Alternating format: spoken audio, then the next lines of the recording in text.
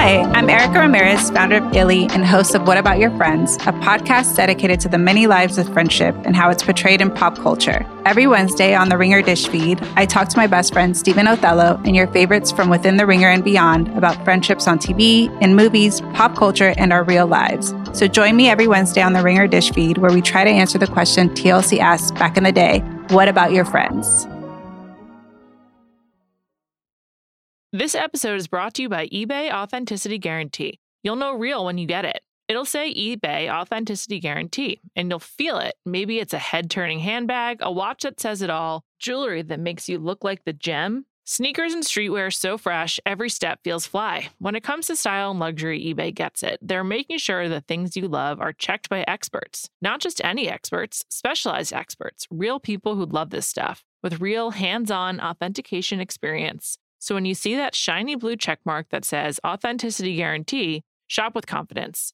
Every inch, stitch, sole, and logo is verified authentic through a detailed inspection. That's how you know that eBay's got your back. Because when you finally step into those sneakers, put on that watch, get your real gold glow up, swing that handbag over your shoulder, or step out in that streetwear, you'll realize that feeling is unlike any other. With eBay Authenticity Guarantee, you can trust that feeling of real is always in reach. Ensure your next purchase is the real deal. Visit ebay.com for terms.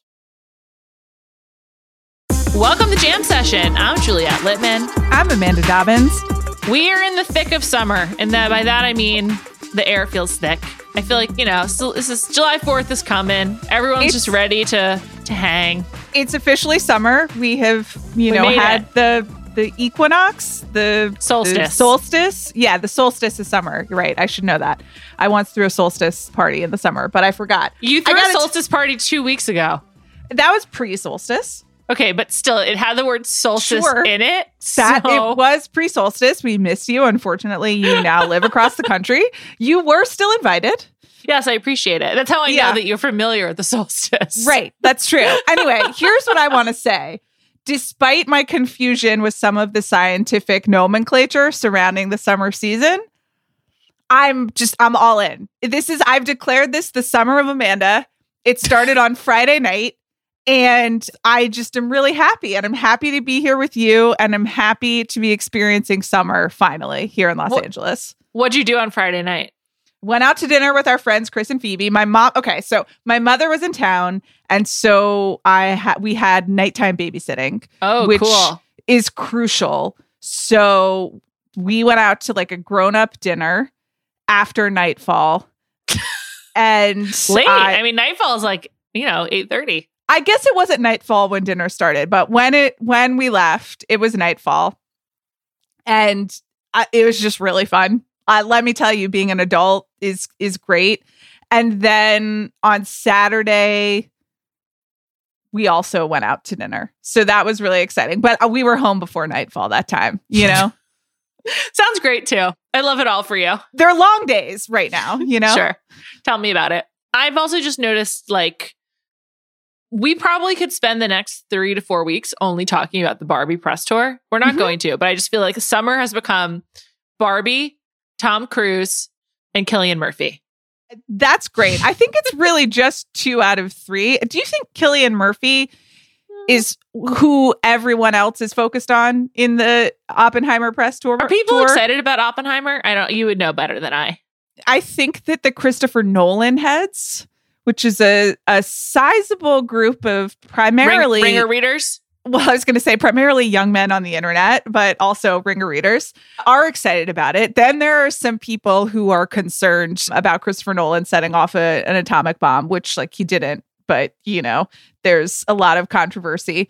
And then, there are people who think it's a good idea. I don't know. Most people are excited about it or they don't know about it, but it is also like a historical drama, I have no idea who else is in it, but Matt Damon, Emily Blunt. They're good. Sure. Here's the thing. Cillian Murphy is so criminally underappreciated that I, for the rest of my days, will be trying to support him. And I just want to note, he is not cool, but he's an incredible actor. But he's like I think a weirdo. Although he just likes a quiet life. Some of these Irish guys, they just want a quiet life, Who among us wouldn't like a quiet life? All right. we're not going to talk about those three things because we'll have more time, surely, to come. Sure. Yeah, almost a month. Instead, let's start with a topic that's really a collision, I feel like, of your past and my past. Jenna Lyons got a profile in the New York Times because she is one of the new Real Housewives of New York City.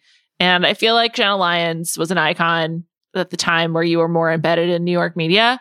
Yes. And the Real Housewives of New York was a favorite show of mine in my past. So that's how we come together on this. Real Housewives of New York is no longer a passion of yours. Well, this is a brand new cast, which the article gets at. Jenna Lyons is a member of it. And I don't believe in like this type of reality show when there's no actual friendship at the heart of it. And this is just like a group of women that was cast. They're not a friend group. And so I have very, very low hopes for this show. It's so funny. This is why I put this in the doc.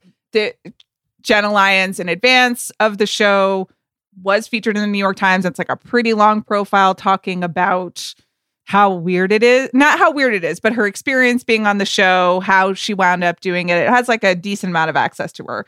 So it got me, Amanda Dobbins, a person who doesn't consume housewife content, to read some housewives related content, right? Right. And then it also, as you said, it bridges our interests, but I'm not going to watch the show. And you, the housewives enthusiast, are also not really going to watch the show. I'll give it a shot. You're going to give it a shot. But it's funny how it's like they made an effort, I think, to widen the audience and bring together, interest sets like yours and mine with this casting. And it like worked in the sense that we're talking about it right now. But is it going to work in terms of the show? Like, probably not. I don't know. I haven't seen it, but I don't know. I don't think I'm going to watch. So that's what's funny about it.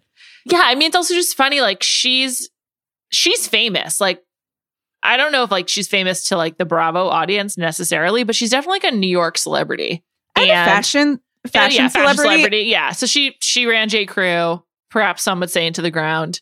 And she didn't run it. She was like the creative director, fashion director. Yes, exactly. And it was like that was like the face of J. Crew during its sort of early 2000s renaissance.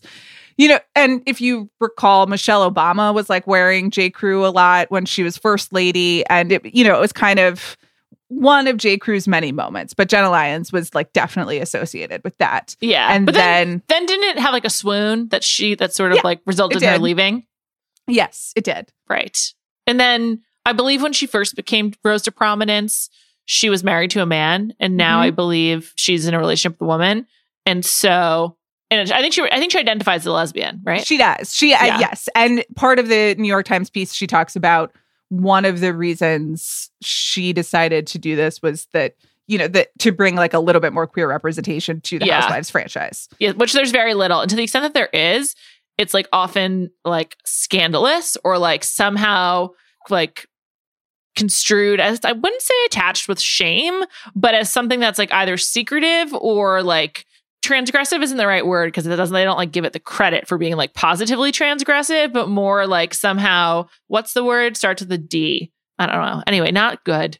Like, for example, Denise Richards left the show because Brandi Glanville claims to have hooked up with her, but she's married to a man. And then Brandi Glanville is like, I don't know how she would define her sexuality right now, but it's like, not heteronormative, but like Brandi's also like persona non grata because she allegedly sexually like grabbed another housewife. So basically they have a really fraught relationship with lesbians, I would say. And so it's almost like Jenna Lyons like doing the franchise a favor. But that's sort of like all irrelevant to me. The problem with the show is that these people aren't actually friends. But it is interesting that like Jenna Lyons is like the face of the Real Housewives of New York. It's like so different than Jill Zarin or Luann de Lesseps, who's, her face is known for her mugshot in Florida. So very different.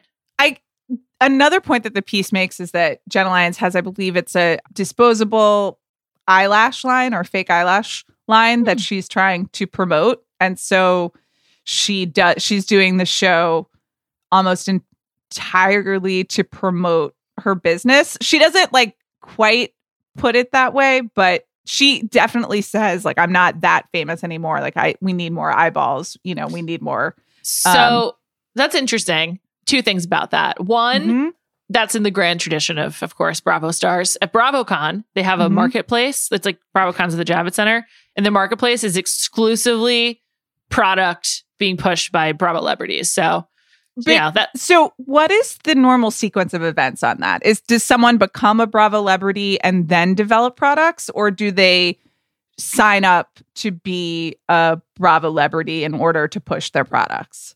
Mostly the former. Okay. But I think there is now some of the latter because it's just like a wider group. But my question for you is like, do you believe that? Like, do you think Jenna Lyons wants to be famous anew to push her eyelash line, or just because she likes to be famous?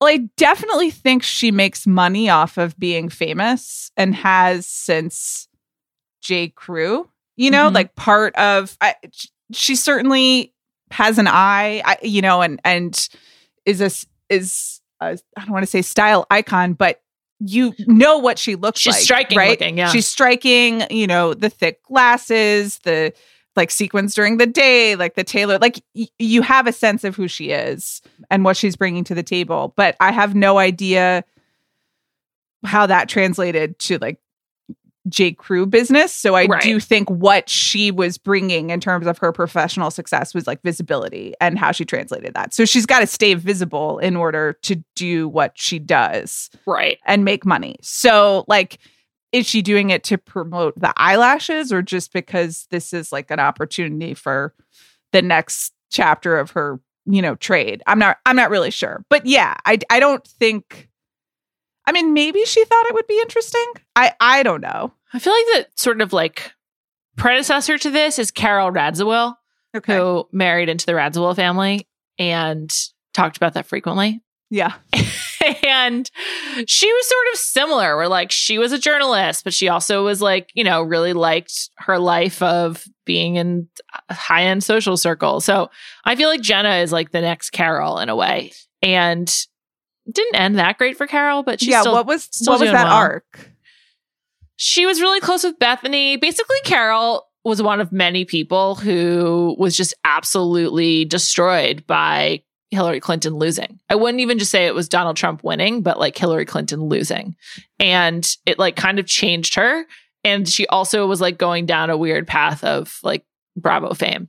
Oh, do you mean it destroyed her personally, or like she was set up to be in the Hillary Clinton administration and then did not get a placement?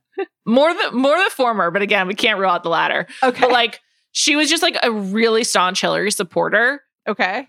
And she's like a real old school Democrat, associates with she was friends with John F. Kennedy Jr., also on the show, discussed. And I just think that like the arc of the country not continuing to bend towards Clintonism like really was a huge problem for Carol, and she had a big falling out with Bethany, and it just like made her look bad. Basically, no one has exited a Bravo show looking good. Like literally, I can't really think of an example. So it's just not a great game to play. It's not a long-term play. I do like thinking about the Housewives eras in terms of like that the first New York was the Clintonism era. And then was there a Trump era? Yeah. I mean, yes, definitely. Okay. And then, I think the murder of George Floyd also like actually really impacted Bravo as well. Okay. That like a bunch of people were fired from Vanderpump Rules in the wake of like a real racial reckoning that the country had. And it also, Real Housewives of New York tried to diversify with Ebony Williams. And, I think like, she and Ramona, Ebony has spoken about this on her own podcast, check it out, like had a really tense relationship. And some of the women like referred to Ebony as like angry when she really wasn't. Like, I do think there has been like a change. And I actually wrote about this for The Ringer, but it was really weird watching Carol have a meltdown over the election, like after, like in 2017. And it's just like, this is not fun. Like it was bad. But anyway, I don't know. This Real Housewives of New York, it's going to be really hard for it to succeed. They also had to fire someone who was not supposed to be on the show named Lizzie Savetsky, who is like a Zionist who was accused. This is unofficial, but she's accused of using like racial slurs and like fighting with cast members. So she's been like erased from the show. So it's just starting off from a really bad place. I just don't have a lot of faith. But again, I'll be watching. So you don't anticipate this being like a new chapter of do Bravo. Not see this being a revival. No. Okay. I do think it's interesting the point that you made about it starting as a group of friends versus trying to force it. To me, this also feels like instead of following like the homegrown Bravo talent and like doubling down on the audience and the fan base that it has, it's like trying to recruit like a wider, which I understand for business reasons they have to do, but they have been very successful in their own world, you know? Yes. Like I you know, and I guess it's sort of the pop cultural problem that everyone faces at some point, which is like the power of not like a niche fandom, but a specific like group of followers versus trying to have as broad an audience as possible. I think there's something really specific to the challenge of a New York City reality show as well that is different than, like, for example, Beverly Hills. Like, Beverly Hills is a small subsect of LA, right? And all the women don't live in Beverly Hills anymore, but you know what they're trying to cultivate by saying the Real Housewives of Beverly Hills, and similar with the Real Housewives of Orange County. Like, none of these places are monolithic, and I don't mean to suggest that, but I think New York City in particular is very hard to identify like a kind of like broad subculture, and that you can like use as like the poster child, like, because, you know, everyone's so familiar with like a Gossip Girl. So if you try to like lean into that, then it's clear that it's like a different type of culture than true like society people. I mean, true society people won't be on the show, but it's also a really like, you know, it's a very diverse, I wouldn't necessarily like say it's a diverse and like largely segregated city as well. But Bravo, I think, is trying to like change how white it is. But at the same time, then you end up with like not necessarily real friend groups. And then I think also most people don't want to be on it. I think Beverly Hills, there's so many people in LA who are like, yeah, I'll do this. Sure. It'll help my acting career. So I think it's just different. It's just a different currency. Right. Has being on a Bravo show helped anyone's acting career? No. Okay. I just wanted to know. Like, I understand that there are many people in Los Angeles who will still believe that, but I wanted to know whether we had any evidence, and the answer is no. Okay. The answer is Kyle Richards got to be in Halloween, like one of the newer Halloweens, reprise her role, so maybe that helped. Okay. But she was in the original, so. Okay. Well, I guess maybe I'll watch some clips on the internet of this. You know?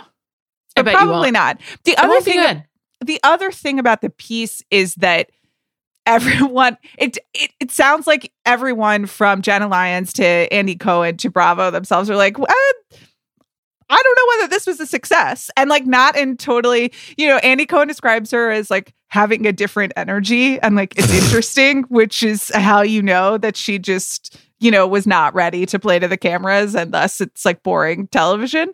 So maybe I won't even watch clips. It's very funny. Yeah, it's coming soon. I mean, there's just a lot of issues. Whatever. Well, I'm glad you asked. Thanks so much, Amanda. Well, I like to ask you because it allows you to talk about how much, you know, craft goes into actually making a successful reality TV show. And I find that interesting, even if I don't want to actually watch the shows. Yeah, I think it's really, I was actually talking to Tate Frazier about this on Through the Ringer. Check it out. The best reality shows have specific self-contained worlds that producers have constructed, and then they cast the right people, and then the rest is magic. The rest is just something you can't control. You hope for the best, you create the most favorable conditions to get the outcome you want, but you just don't know that when you put Pauly D and Vinny and the situation together that you're going to get GTL. Like, you don't know they're actually going to want to do their usual summer routine of gym tan laundry. Like, similarly, you don't know when, you know, you start the Real World that it's like you're actually going to get people who are so unfamiliar with being around people they don't know and on camera that they will have like really nasty fights and like whatever. And so part of the problem here also is like casting someone like Jenna Lyons, like she has way too much understanding of how this works. And so she won't embarrass herself. And so I'm assuming Jenna Lyons isn't going to embarrass herself. That would shock me. And so it's hard to have a good show like that. Okay. Well, you're going to watch so you can report back or not. Maybe there's nothing to report on, but I'm at least curious to hear your thoughts. Thanks.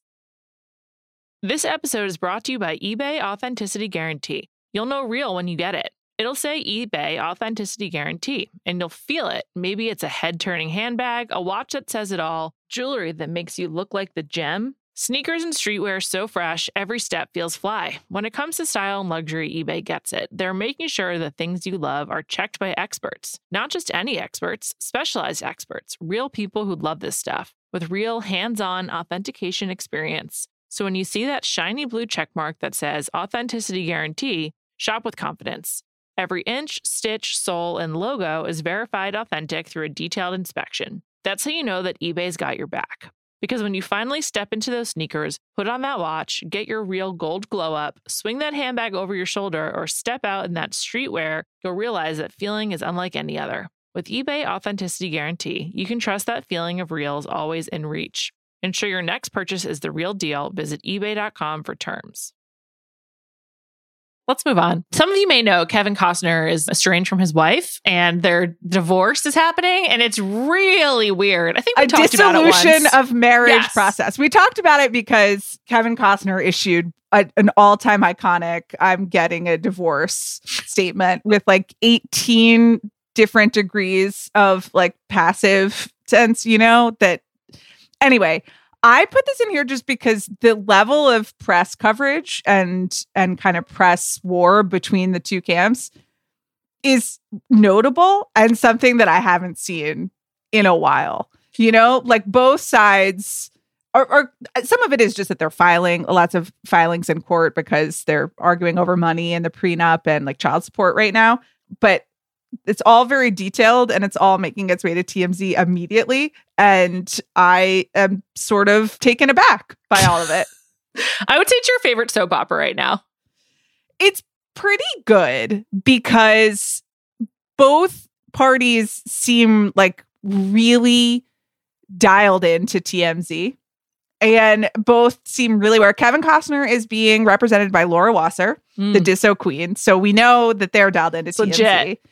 And then his estranged wife, Christine Baumgartner, is being paparazzi'd in Montecito all the time and seems to be also leaking a fair amount of stuff to the press, and also filed one of like the all-time here's how much money I need for child support filings, which this is not press so much as I guess if at this point that it's going to be reported in the press, but it's just like the breakdown of like $500,000 a year on a gardener, and like here's how much it costs to run the Aspen house, and here's how much it costs to run the Carpinteria house, and here's how much we're spending on a trainer, and here and you're just like, and even in the filing, it's like, I know that we are very blessed to be living this way. And I expect to continue to live this way, and so do the children. It's really quite something. Also, aren't they both refusing to leave their home? Well, she is refusing to leave the home. Right. She and the children are, because she is living with the children there. And Kevin Costner says, according to the prenup, she had 30 days to vacate their home. Today's battlefront was Kevin Costner's camp leaking something about he was taken by surprise because he was actually gonna file for divorce first, and then she caught him off guard and filed for divorce. But he had already told the kids via Zoom that they were getting a divorce like the day before. I don't know. Seems messy. They kind of sound like the couple to Ticket to Paradise, but like not funny. But like that sort of level of hatred. Also, meanwhile, all this is going on among like this weird stalemate between Kevin Costner and Taylor Sheridan as well over the future of the television show Yellowstone. Right. So like exactly, Kevin Costner is really just like, he's just being stubborn on every front possible. Right. Also, speaking of people just giving ridiculous quotes to the press, Taylor Sheridan gave quite an interview last week to The Hollywood Reporter, if you're interested in that sort of thing. Also, speaking of financial arrangements, he's just renting his own ranch to Paramount and to himself for like every shooting thing that he needs to do. It's a great job. Anyway. His quotes are incredible. They're like so rude to everyone but himself. So it's amazing.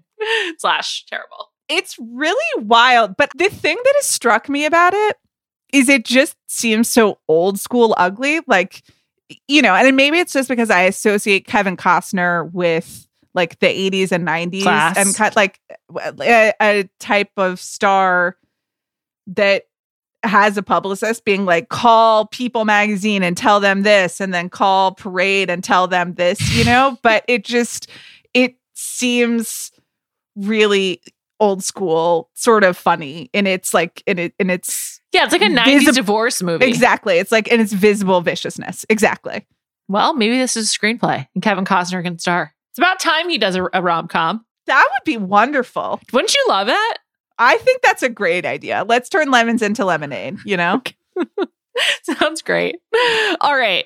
Speaking of breakups, Taylor Swift is preparing to release the re-release of Speak Now, which I believe was her second album. It came out in 2010, if I recall correctly, and it features the song Dear John, which she just played as one of the surprise songs at her concerts over the weekend that I think were in like Minneapolis or something. It was the first time that she had performed Dear John since 2012. Taylor just really is doing a great job with these re-releases. I think of everything she's accomplished, her ability to turn her re-releases into a moment is really stunning to me. It's really incredible. Her flair for the drama is really impressive. And anyway, when Red came out again, the 10-minute All Too Well elicited a real pile-on on Jake Gyllenhaal. And so without naming names, she asked her fans to not attack the presumed subject of Dear John, the one and only John Mayer. And again, like, I'm sure people would have been excited about the song and people would have attacked John Mayer, much like they did Jake Gyllenhaal. But she's like harnessing the Streisand effect. She's like, I understand that this is like probably the type of thing that I'd be cautioned against, but actually I'm going to do it. And it's going to be a successful tactic. And I have to say, I think it was a good idea. Good move, Taylor. Two things I want to say. Number one, Dear John, Taylor Swift's most underrated song. Just an absolute I think Nora and Nathan agree, if I recall correctly. And part of what is so beautiful about it is the perfect level of kiss off to John Mayer. I mean, they're like the guitar solo is like a parody John Mayer guitar solo in the song. God bless. Yes. I like a John Mayer guitar solo. Sure. But it's also when you listen to it, knowing that this song is about him and she's like 23 years old, I don't know, writing this, I'm like, this is, bless you. This is so petty and beautiful. And it's turning pettiness into art. And I really love it. Second of all, I do feel that in addition to the All Too Well 10-minute Jake Gyllenhaal pile-on debacle, this was informed by recent events with Taylor Swift being affiliated with individuals and then her fans taking aim online, if you will. So it's sort of interesting to watch her like finally become aware of that. Or it's not that she was always aware of it, but to decide, no, I'm gonna try to marshal this in some way. It's a weird one to start with. I mean, I guess maybe she was forced into it because of the timing and wanting to play Dear John and the album coming out. Right. But like, I have to imagine she would rather protect the guy she seemingly had a fun fling with at least than an ex who broke her heart, even if it was to quote her 12 billion years ago. Right. It's just sort of bizarre. But once again, here we are talking about Speak Now, an album that came out a long time ago. A really great album, though. I know. It's pretty amazing. I feel like this is like honestly a masterclass in just making a mountain out of a molehill. And also in understanding your fan base and delivering and getting just as much money as possible out of your fan base. That too. Yes, that too. Well, I like the re-releases. Yeah, I look forward to it. And I'm going to watch that on YouTube later. Let's move on. Do you want to do your YouTube update now? Sure. I'd love to share my YouTube update. Juliet's YouTube corner, since you brought it up. I had two that I wanted to mention to you that I recently watched. First of all, this one I think you'll feel less excited about, but the Blink-182 reunion tour was kind of like just on the periphery for me. Don't care at all about Kourtney Kardashian. Certainly didn't break the news to Travis at the concert. Who gives a shit? That said, some people I know, because they were in California this past weekend, people I know went to the shows. And then, of course, obviously, the submersible guy went to the show as well. A lot of stepson. Yeah. I couldn't ignore Blink-182. That said, there's some really high quality video recordings of their tour on YouTube with great timestamps. And so it was like kind of amazing watching Blink-182 play some of my faves, like I Miss You and Damn It and Adam Song. And what a time. Like, I do not like rock music like that at all, but like they just have so many good songs. And I just gotta say, they're both aging great, including Mark Hoppus, who's recovered from cancer. He's in remission.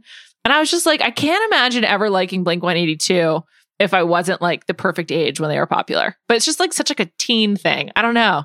Just, I can't believe I'm talking about Blink-182. I was at Blink-182 shows when I was a teen. So how was it? I had a great time. Are you kidding? I was like 16 years old. Like I didn't know anything. And I was like, this is the best. Is Damn It a perfect rock song? Like, I think it might be. It might be great. Really special. I haven't seen the clips. I've seen a tremendous amount of footage of Kourtney Kardashian holding up a sign, which, you know what? They had a hard time. It's nice when someone gets pregnant, whatever. And they want to. I like it.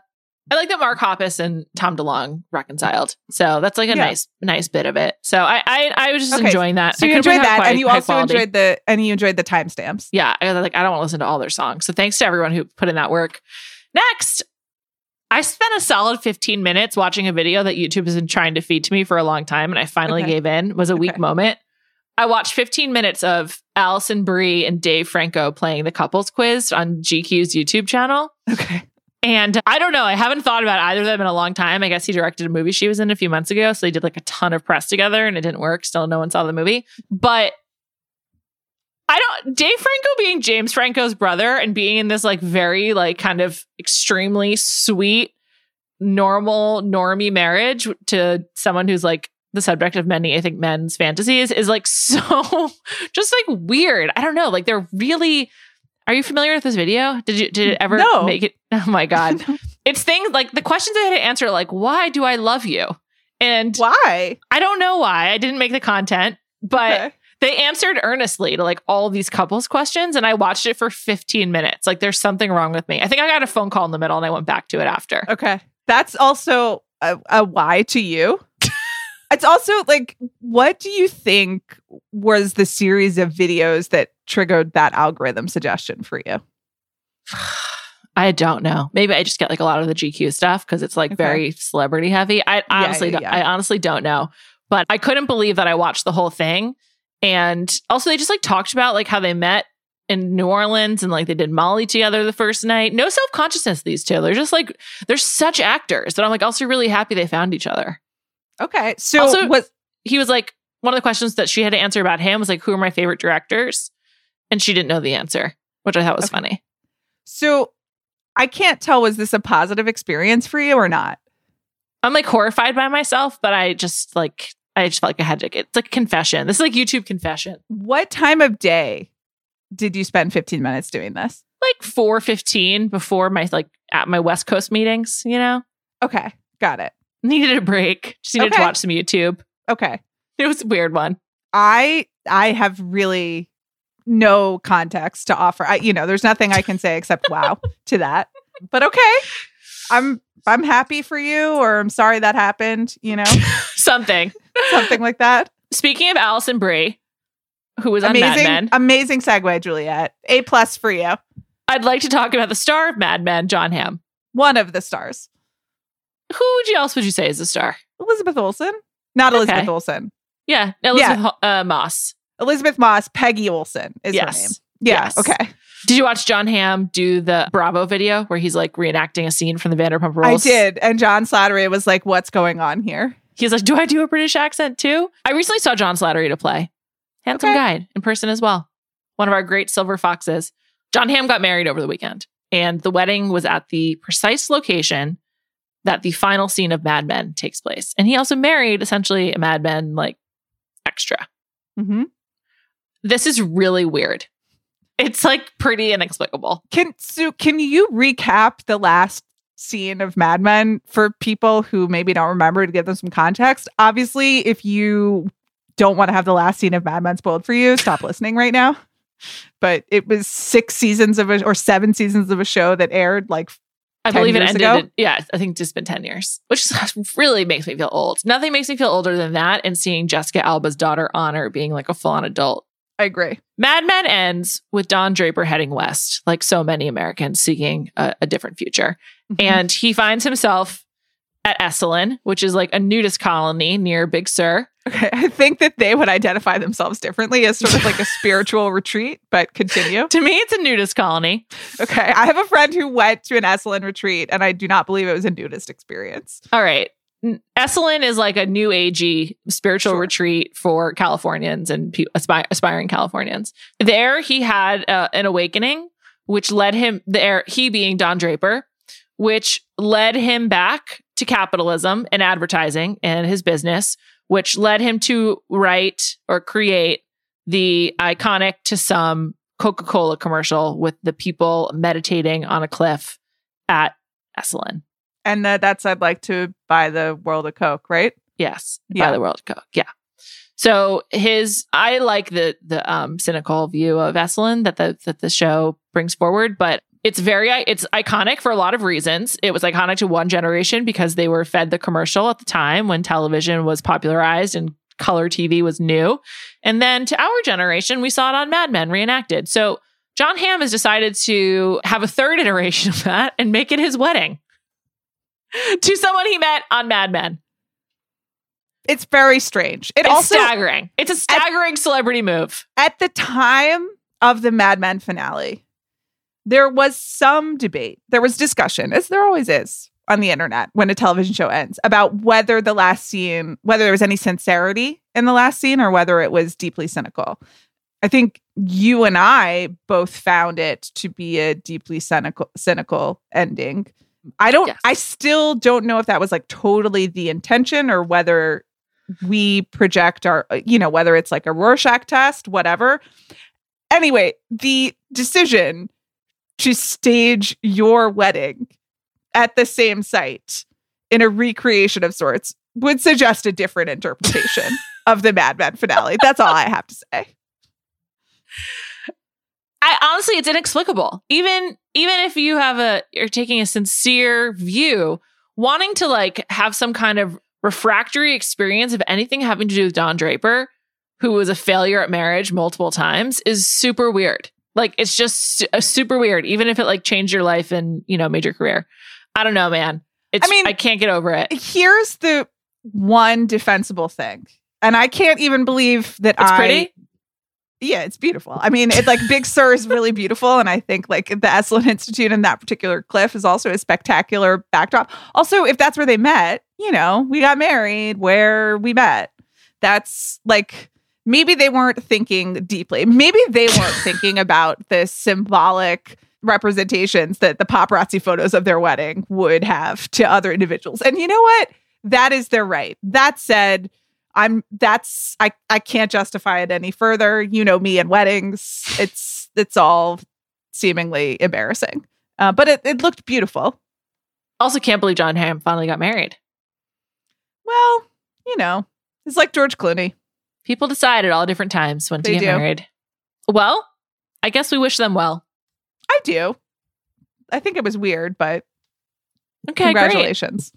Great. Well, that's all we have for you today. I think that's been a lot. We will be back next week, probably talking about Barbie. I mean, I don't know how many weeks can we ignore it. There's so much. And I actually do want to talk about Greta Gerwig Film School with you. So that will come next week. Okay. Thank you to our producer, Jade Whaley, and we'll be back soon.